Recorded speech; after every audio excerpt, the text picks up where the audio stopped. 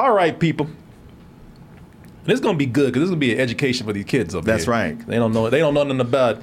They don't know about anything we're talking about. None. But they will. They'll learn now. So, people, Woodstock 1969, Martin.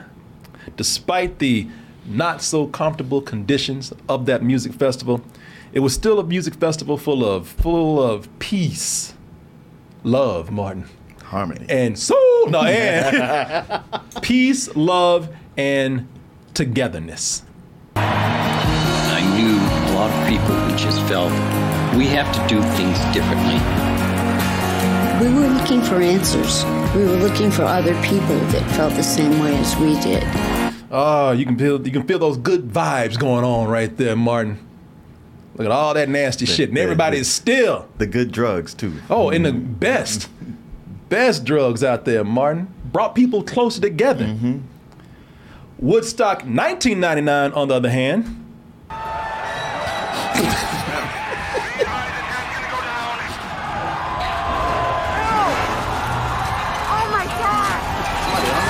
Yeah. People, that was the festival of rage, riots, and rape.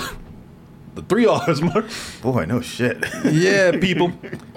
This festival right here, so this was Woodstock 1999, which they hoped to create the love, peace, and magic of 1969, which obviously did not happen. No.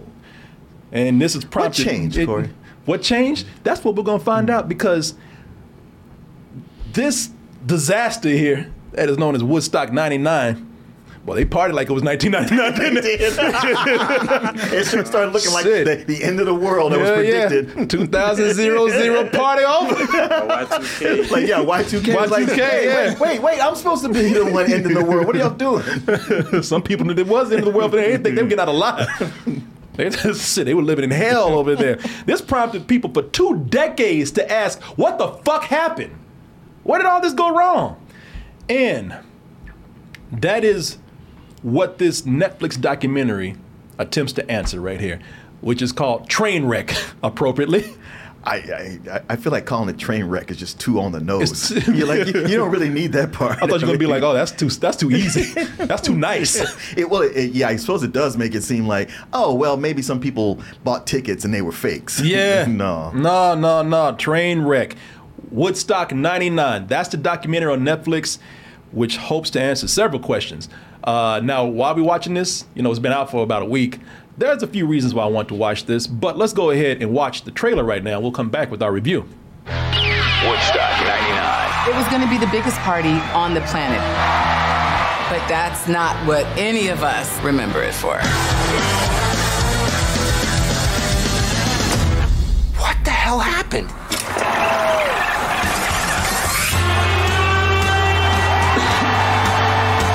It really felt like it was flower power and coming together in harmony. I've never seen this many people. Just peace and love and music.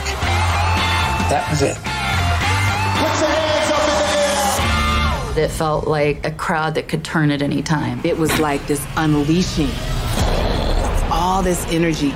There was no control. The environment was just very male ego. I started seeing large groups of dudes surrounding women. There was a lack of respect.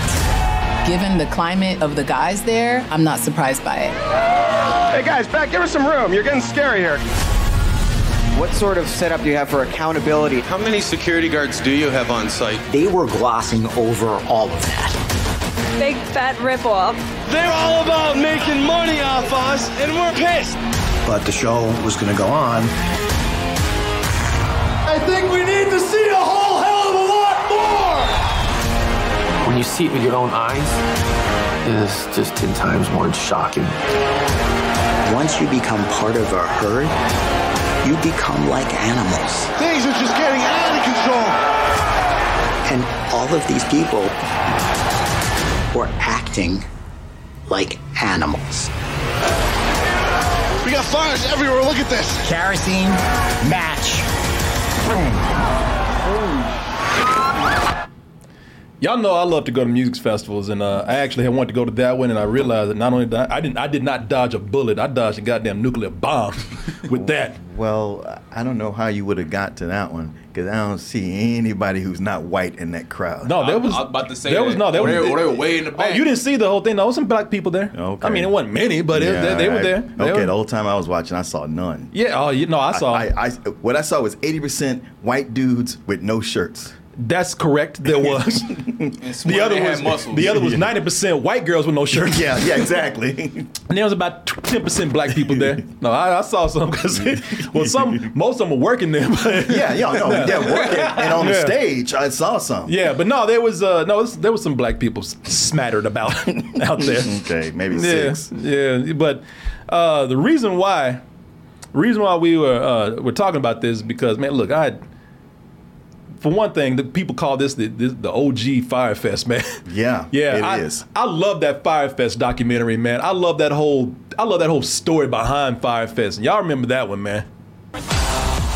There's mattresses all over the place getting soaked. The save yourself mode kicked in. Right, it's a free-for-all. It became this looting mentality. There's an angry mob, they're pissed off and they want their money. Powerful models built this festival, and then one picture of cheese on toast. Oh, that is a legendary photo right there. I'll call that one cheese on toast, which is actually a lie because that ain't even toasted. That's just bread. Bread, yeah. With some damn hot lettuce and tomato. That shit ain't even crispy. It's all just wilted and everything. Wait, don't eat it all. That's gotta last you the whole time. Somebody was murdered for that. That shit was the apocalypse. Just take little bites. Yeah, I love that Fire Festival documentary, man. I've watched it a couple of times afterwards. Enough to get two going at the same time. Yeah, I watched both of them. Mm-hmm. That one was on Netflix also, the one that we just looked at, and that's the one I actually think I like the most. But they're both good because they both offer different angles of it. I just love seeing shit devolve into chaos. But Fire Festival, compared to what happened at Woodstock 99, that shit was Disneyland. Yeah, I thought Woodstock 99 was tame until you got to day 3. No, and see, that's another thing. The reason I was doing this is because I want to watch this anyway.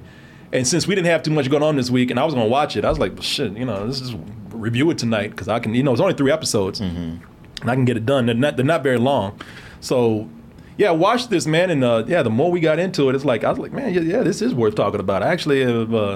I've learned some things, as in I didn't know it was this fucked up. Mm-hmm. I remember Woodstock 99 going on. I do not remember all of the press conferences and all of the people who were taking responsibility, people passing the buck. It was crazy, man. Whoa, there's some passing the buck. Ooh, that buck is hot. That buck be bucking. Well, we couldn't have known. Yeah. It wasn't publicized. What?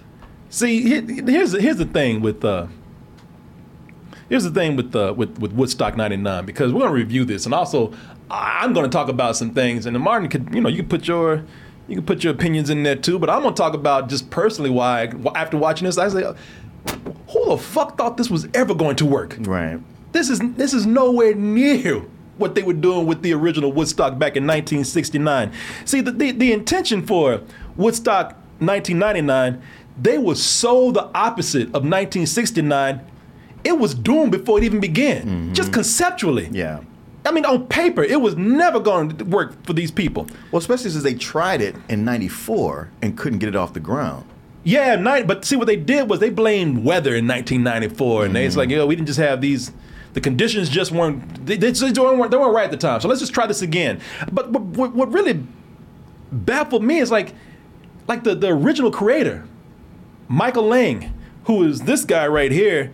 You want him to take responsibility for some of this, but he ducked out because he died. Oh, did he? Yeah, like 2 months after they did this. 2 months after they did this, he ended up passing away. I think he had some kind of cancer or something. He was like 73.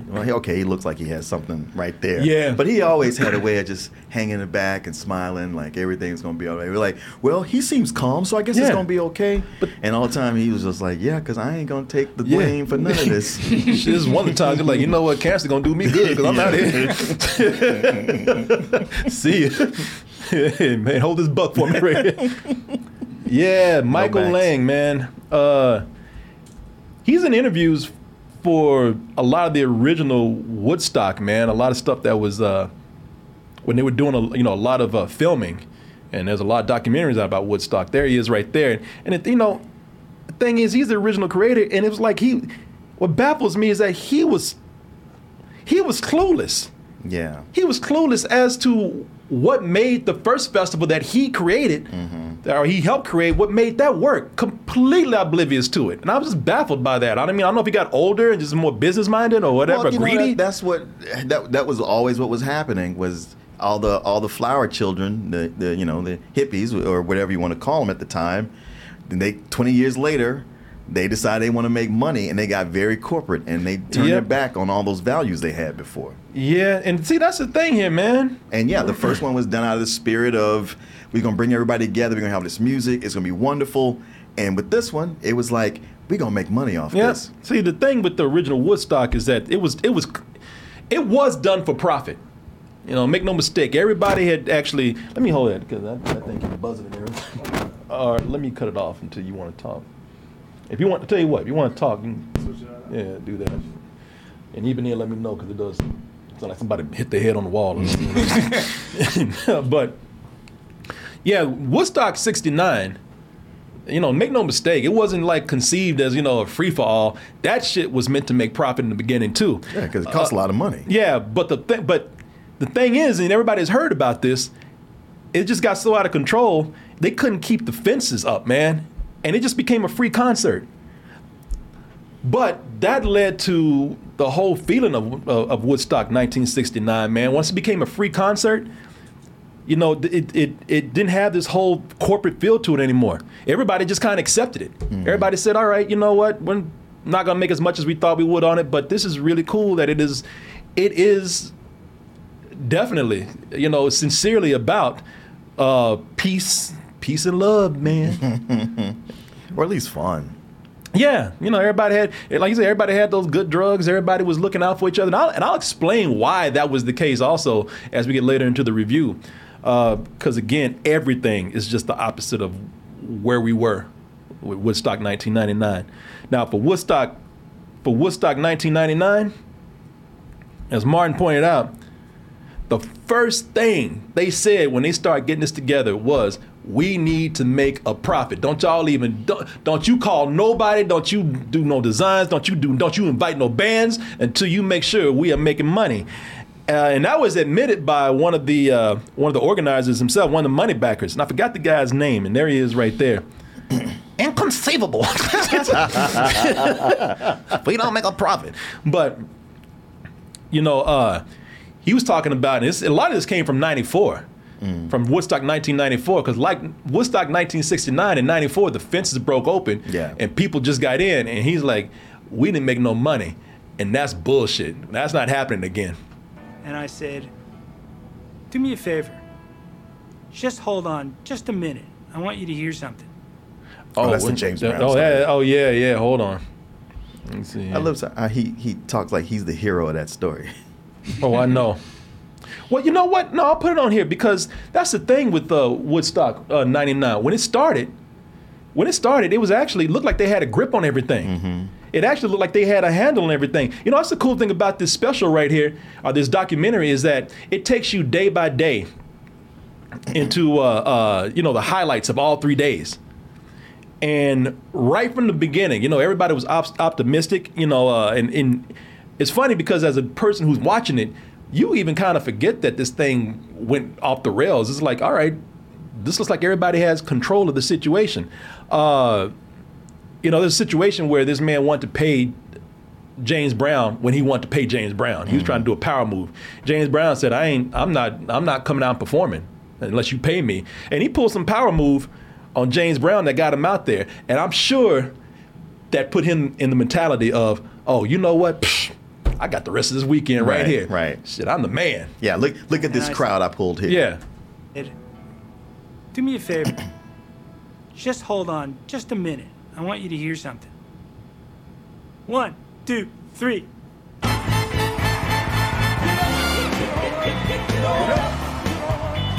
I said, go fuck yourself.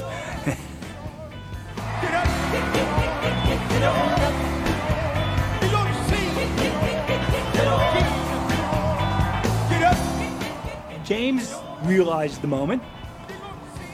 He knew this wasn't most shows. You know, it's from that moment where he's like, yeah, this is going well. And that's why he thought, like, you know, he had this, almost had his ego got into it.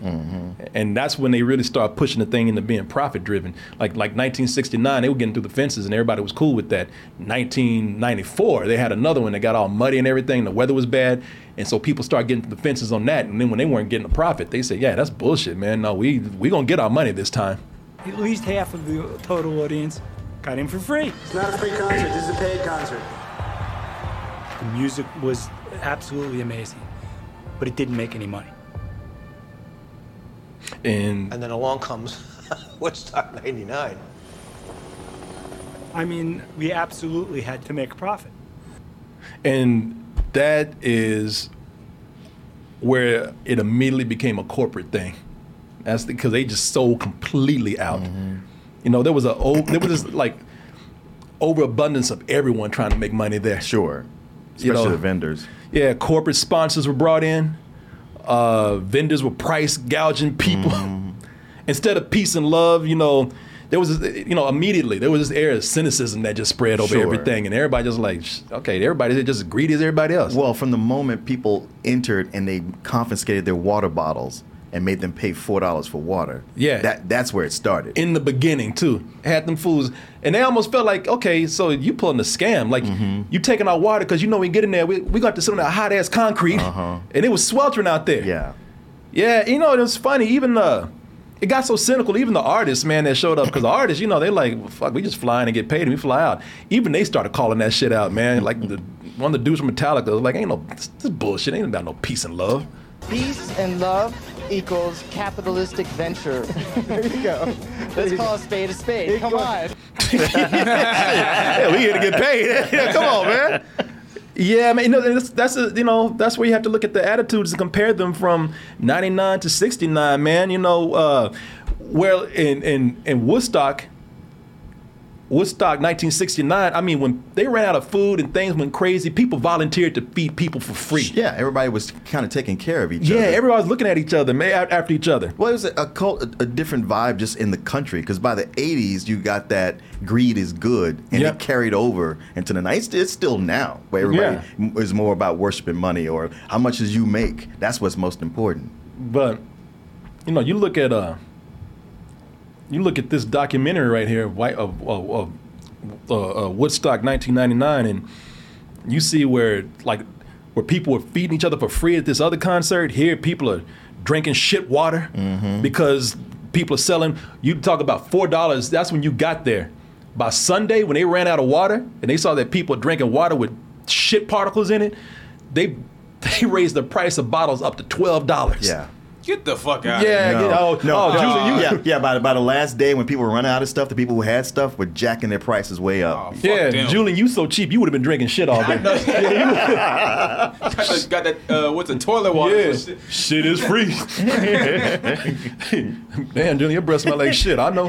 Yeah, it's funny, you talk to somebody who's using the water you can get out of the fountain. She's like, well, they're over-exaggerating by saying it's brown. It's just cloudy and tinted. No, some girl got some shit I ain't even heard of called trench mouth.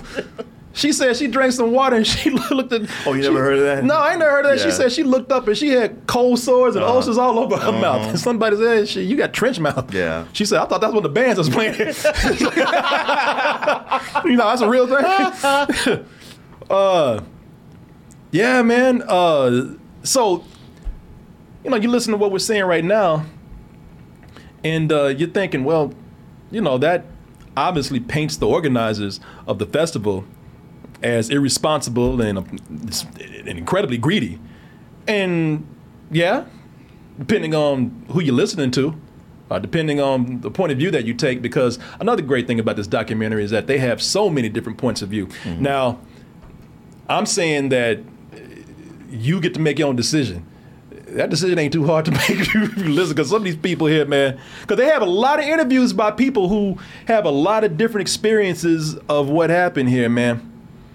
And you know what is cool about that is that it comes from people who, it's the organizers, it's the reporters who were there, It's the attendees. There's so many people who are there, and all of them have a different story based on what experience that they had. I like that they talk to the staff. Yeah, because the staff, the staff talks about what happened with the business of everything, but the staff is also saying most of the time we're just trying to get the fuck out of there alive.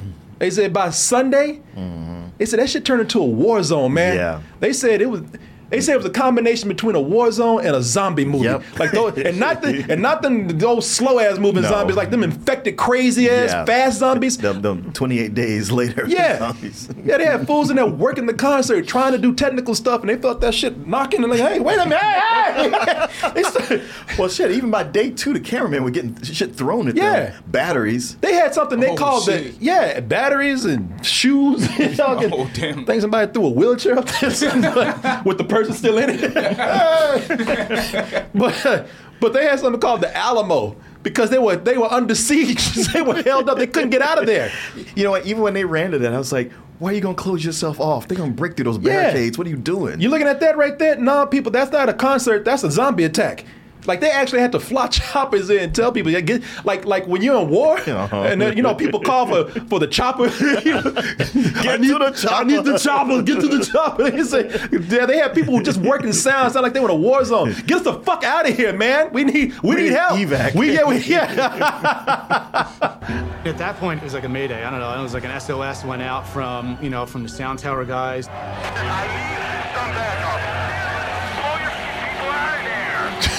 Now, if you were to hear that and not see, you think they're talking about like Afghanistan, or Bosnia or some shit. Nah, that's Woodstock. I never thought I'd hear something called Woodstock where some people say, get your people out of there. Right. God damn it. It's a war zone down here. Yeah, injuries even look like they were from a war, man. People backstage bleeding profusely from their heads. I follow them into the medical area. And what I saw was incredibly frightening and shocking. Oof. I saw blood on the ground. I saw somebody getting staples in their head. Yeah, and, even with that, those extremes happening right there, the documentary, like all good documentaries should do, they just sit back and let you just kind of make your decisions for yourself, because there's never, even when we're looking at all these shocking images, it's never like a who's right or who's wrong. Just people just making their, giving their testimony, making their statements, and leaving it up to you to make up your mind on how you feel about it, which is what it should be. And you will, because I tell you, before it's done, some of these people just don't know when to shut the fuck up.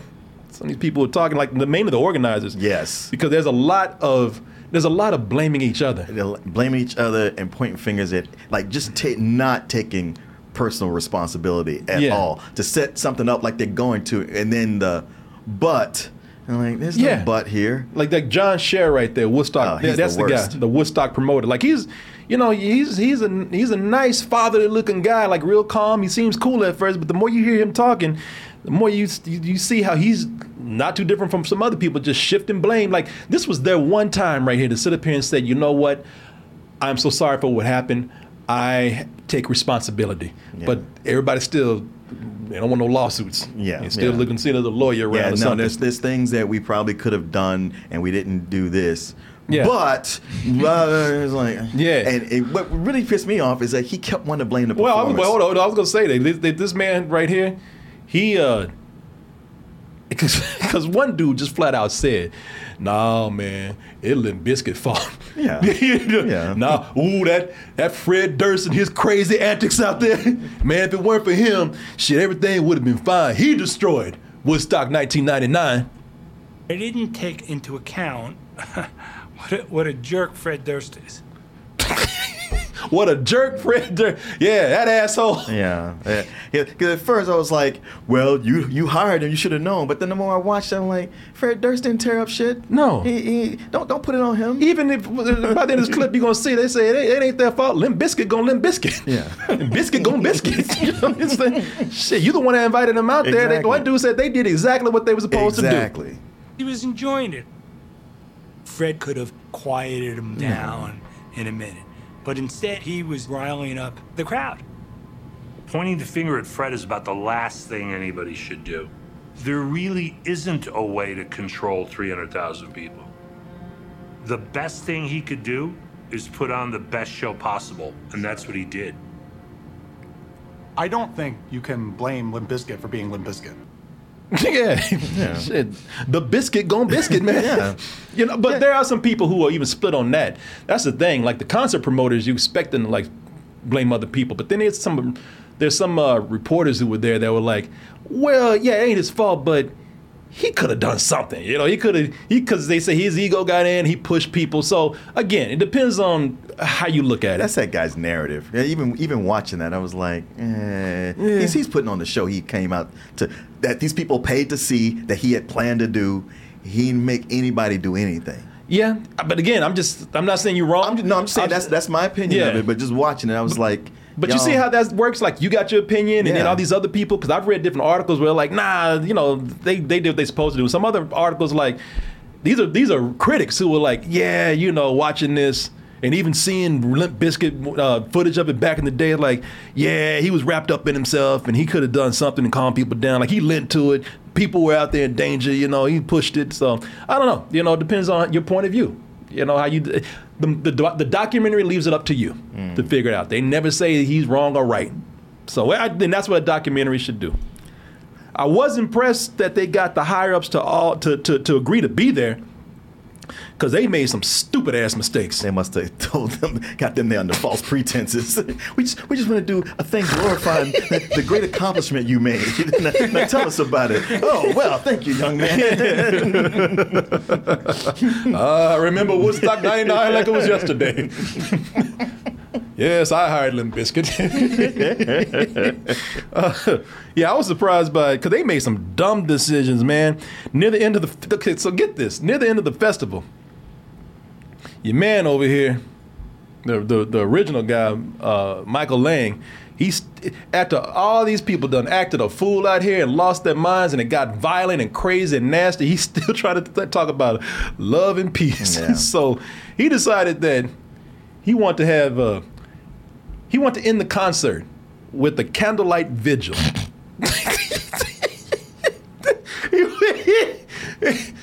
Because he wanted to make a statement about gun violence because Columbine had just happened. I love that this idea that this rowdy concert is almost a riot is going to make a statement about gun violence. That's going to do something.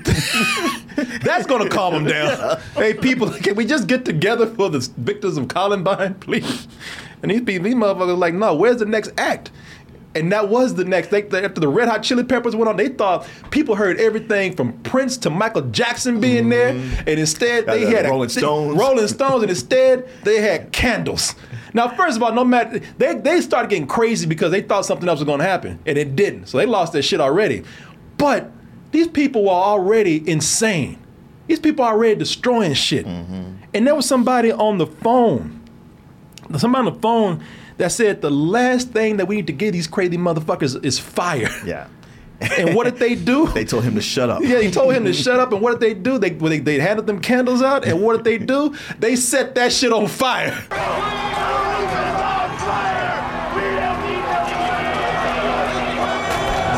They burned that festival to the ground. It went into a full-on riot. Yeah. People, they already had dynamite and gasoline. They just threw matches at them. Well, it's just funny with this going on. The Red Hot Chili Peppers sing the Jimi Hendrix song where "Let Me Stand Next to Your Fire." They did a tribute to Jimi Hendrix. They told him. They said one of the guys said, Anthony, he was the lead singer of Red Hot Chili Peppers, Anthony Kiedis. Anthony, go out there and say something, man. You know, they'll listen to you. And he's like, yeah, I know they will. Burn this motherfucker down! Fire! Let me stand to your fire. Let me stand. Yeah. And they're back saying, like, God damn it. Because kudos to Anthony Kiedis when they're like, well, you can get out there and say something. He's like, no, I can't. That don't even make sense. Yeah. Oh, you want me to say something? All right, then fine. I'll go out there and he sang a song about fire. Yeah. They're like, God damn, you couldn't sing TLC's Waterfalls or something? Something with liquid in it. Yeah, man. Yeah. Flea was out there with his ass hanging out, dick hanging out. Yeah, just completely naked. They didn't care. I like your hands. I'm like, all right, you gonna keep asking me here. All right, I'm going to do something. Fire! and the big secret act everybody was waiting for turned out to be a video of Jimi Hendrix. Yeah. Yeah, that was just too much. Letting that rumor perpetuate and not have anything. Yeah. These people were complete idiots with this, man. Complete idiots. You notice how like so many people had left early. They were like, all right, I've had enough of this. I'm going home. But everybody else, like, no, man, you got to stay to see this final secret act. Ooh, you're going to hear about it, but I'm going to be here for it. And yeah, nothing. Oh no, the final act was something. And for my last act, I love how they just kept going on and on. Yeah, the festival was done. It was done. It was finished. And they like, no, it ain't.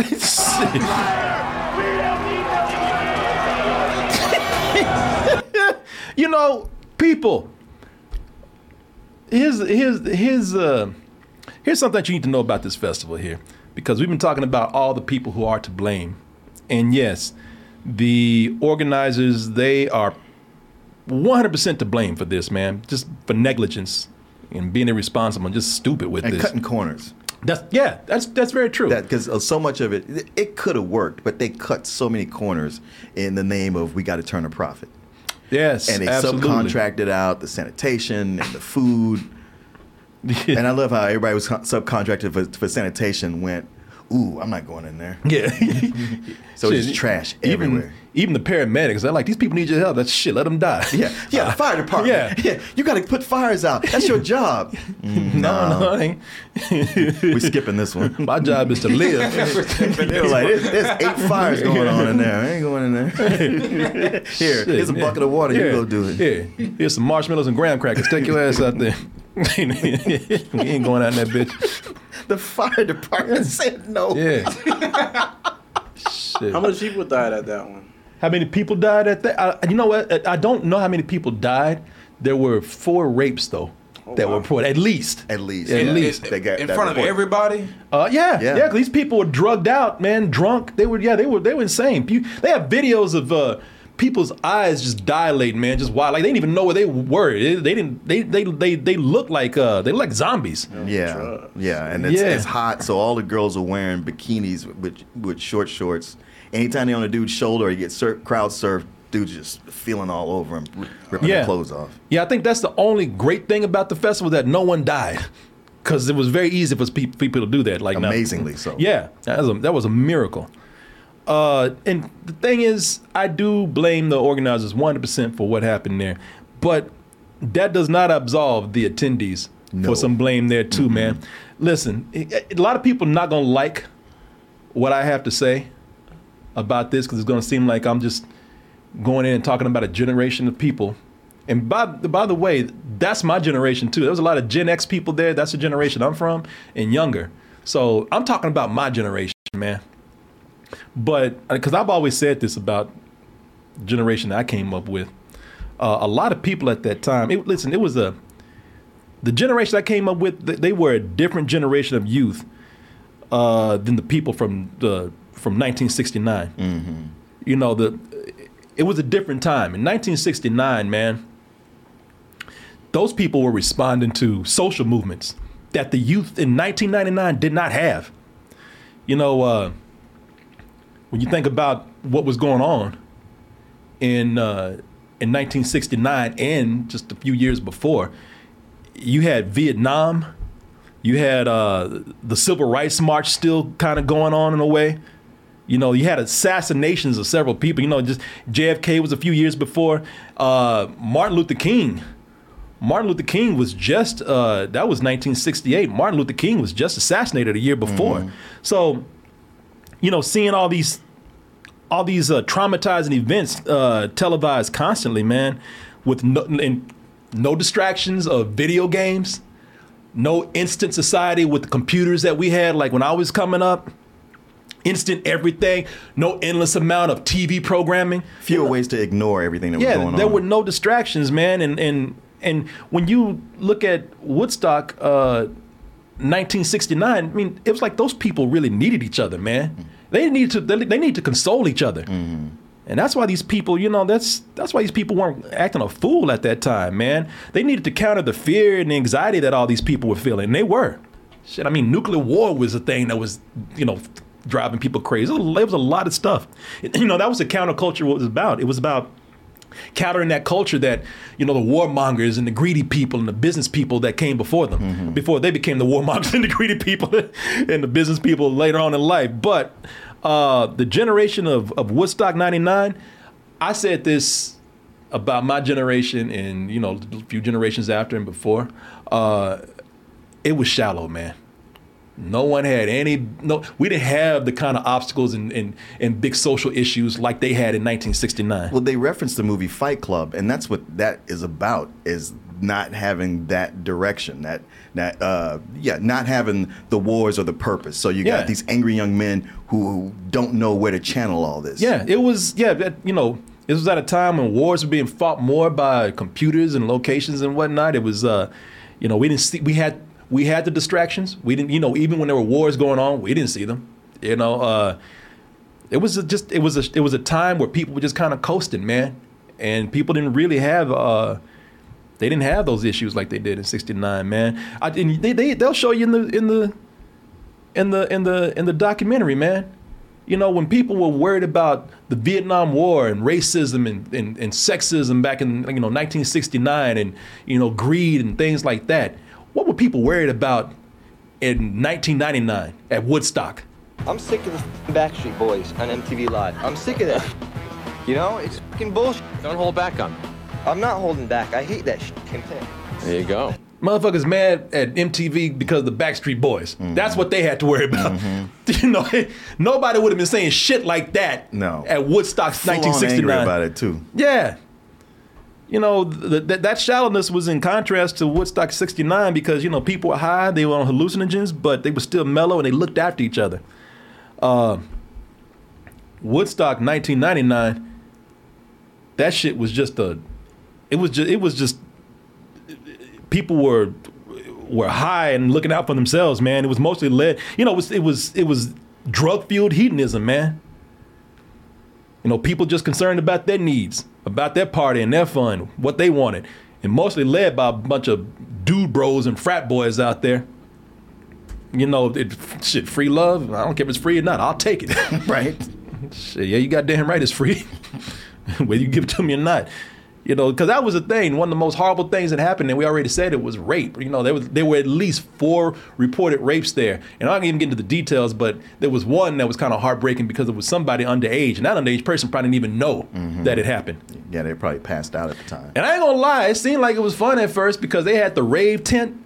And people in there, they didn't give a shit. There was ecstasy being passed around and people fucking against the walls. And I was like, at that moment, like, shit, I wish I was there. And I'm like, you would have caught a case. Yeah, shit, I would have had trench dick. How the hell is that? But yeah, and that's the funny thing about hearing people say, "Hey, would you do it again?" Oh yeah, it was a time of my life, and I was like, man, that just kind of feels weird hearing that when that people got sexually assaulted there. Yeah, and the organizers like, well, we would have done something if they had said something. Man, no, they wouldn't. I know. What the fuck are they gonna talk about? Ain't talking about people behaving like a bunch of animals. Motherfucker, we are animals. This just proved to me we ain't no different from animals out there. We goddamn we Planet of the Apes. Yeah. Which they make the comparison to. Yes. Yeah, we monkeys like them, man. And I ain't saying that no racist level. We all just animalistic. It just takes the right or wrong thing, the right ingredients to bring it out of us. The right circumstances that don't go your way. Yeah, these fools out here fucking like animals and throwing shit around like animals. And I mean, yeah, they were crazy, man. A lot of nudity though. I tell you that much. That's true. Listen, on a lighter note, a lot of fine ass girls out there, man. I ain't saying I would have done anything to them, but I mean, that was goddamn. But just considering how they end up, it makes it, I don't know, harder to. Well, I don't think all of them ended up like that. I know, but he's like, did she get raped? Did she get raped? Shit, there were plenty of them who said, I had the time of my life. I'm like, okay. I asked one girl, would you do it again? Absolutely. I saw everything I came to see. Said, I'll do it again. So I was like, all right, okay. But yeah, that's one of the things you got to look out for. There's a lot of chicks who are probably embarrassed right now seeing themselves on this documentary because they let it all hang out, ass up in the air, titties hanging out. Yeah, man. So I mean, hey, look, if you're looking for the scenery there, yeah, you know, it could have been beautiful if so many people weren't getting groped and grabbed. Right. Well, you know, talking to the concert goers, there was an attitude of like, I paid $150 for this ticket. I should be able to do whatever I want. That's how they feel. Yeah. Like even now. There was an entitlement that was going on there. You know, somebody said, no, man, asses were flat back in the 90s. Yes, all asses were flat. like we didn't evolve into like bubbly asses until the 2000s. But that's a hell of a statement, man. Somebody in chat, I don't know who that was. No, man, I'm glad to be out of that. We didn't have no fat asses until the 2000s. On another positive note here, MTV reporter, I think a VJ, Amanda Lewis, she ain't changed at all. I know. I was like, damn. Yeah, girl. yeah. When they do the flashback to show her, I was like, wait a minute. Is she everybody- a vampire, or is she one of these people who's endless, who they never age, they live forever, and then just to change her identity ever so often? Because I was like, girl, you overdue for changing your identity or coming back as your daughter. Shit, maybe she's a Highlander. You look something, a vampire. You know, you say that anybody died at Woodstock. Yeah, she did. But she came back. You can't destroy her. Yeah, I think she's 120 years old in that picture right there. That makes sense. Yeah, I will say this, to add just another social spin to this, and this is going to probably piss some people off, but those who know what I'm talking about know what I'm talking about. And again, I don't mean to put a racial spin on this, but this is another situation. So they made a whole documentary about mainly white people, mainly white males, a bunch of white dude bros out there losing their shit, and they made a whole documentary, 3 episodes, talking about how did this happen? I know.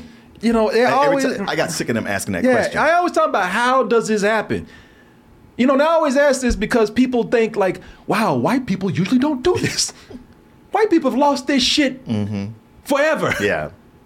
But every time it happens with white people doing this, people are like, how could this have happened? The riot at the insurrection. January 6th. Yeah, January 6th. How could that? Because white people are fucking crazy like everybody else.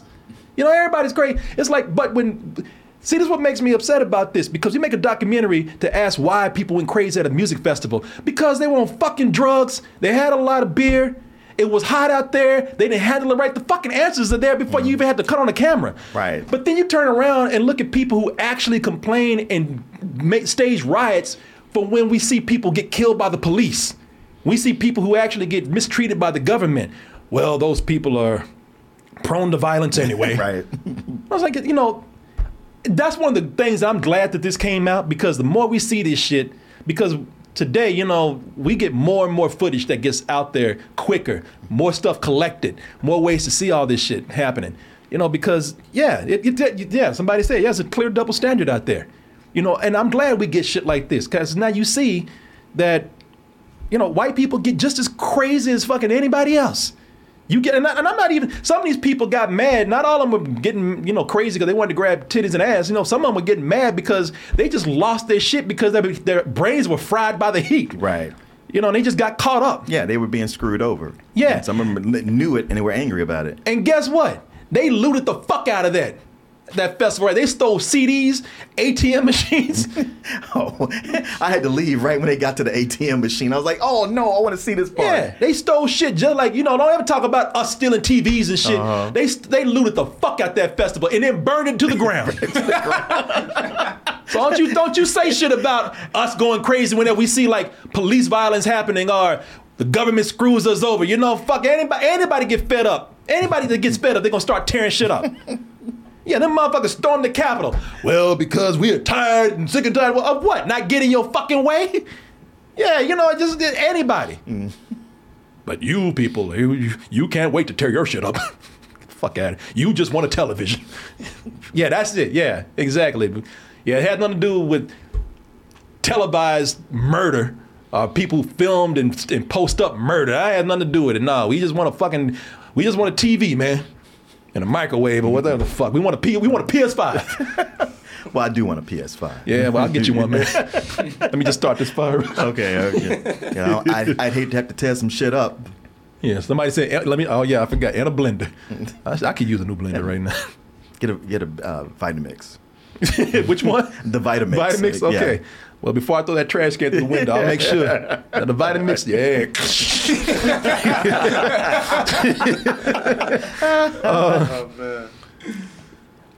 Listen, if I had anything negative to say about this, because I'm going to give this a matinee.